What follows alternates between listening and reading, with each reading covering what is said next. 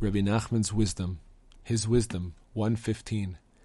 Man's main test in this world involves sexual temptation.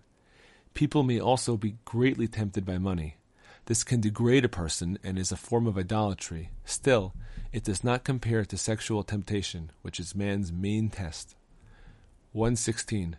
A man was once speaking to the Rebbe, praising someone else for his good character. He said that the other was arntlich, ethical. The Rebbe replied that it is inappropriate to call a Jew ethical.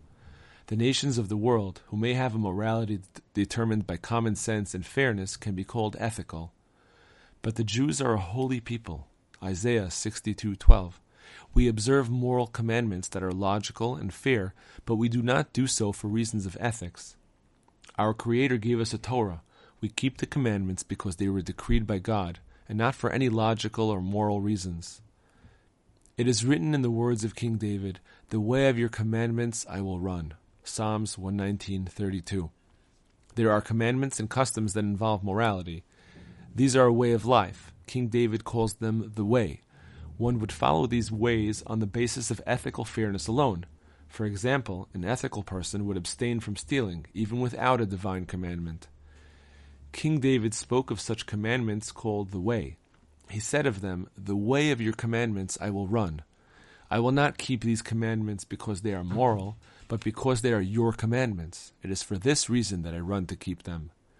The way includes commandments that are ethically logical, but I do not follow the way because it is proper and ethical. The way of your commandments I will run. I run to keep them because you decreed them in your Torah. The Talmud states, only the Jews are called Adam. Yevamos 61a. Derech mitzvotecha arutz, the way of your commandments I will run. The initial letters of the Hebrew word spell Adam, man. Israel is a holy people, and they are called Adam. They do not keep a moral code because it is logical or ethical, but because it is decreed by God.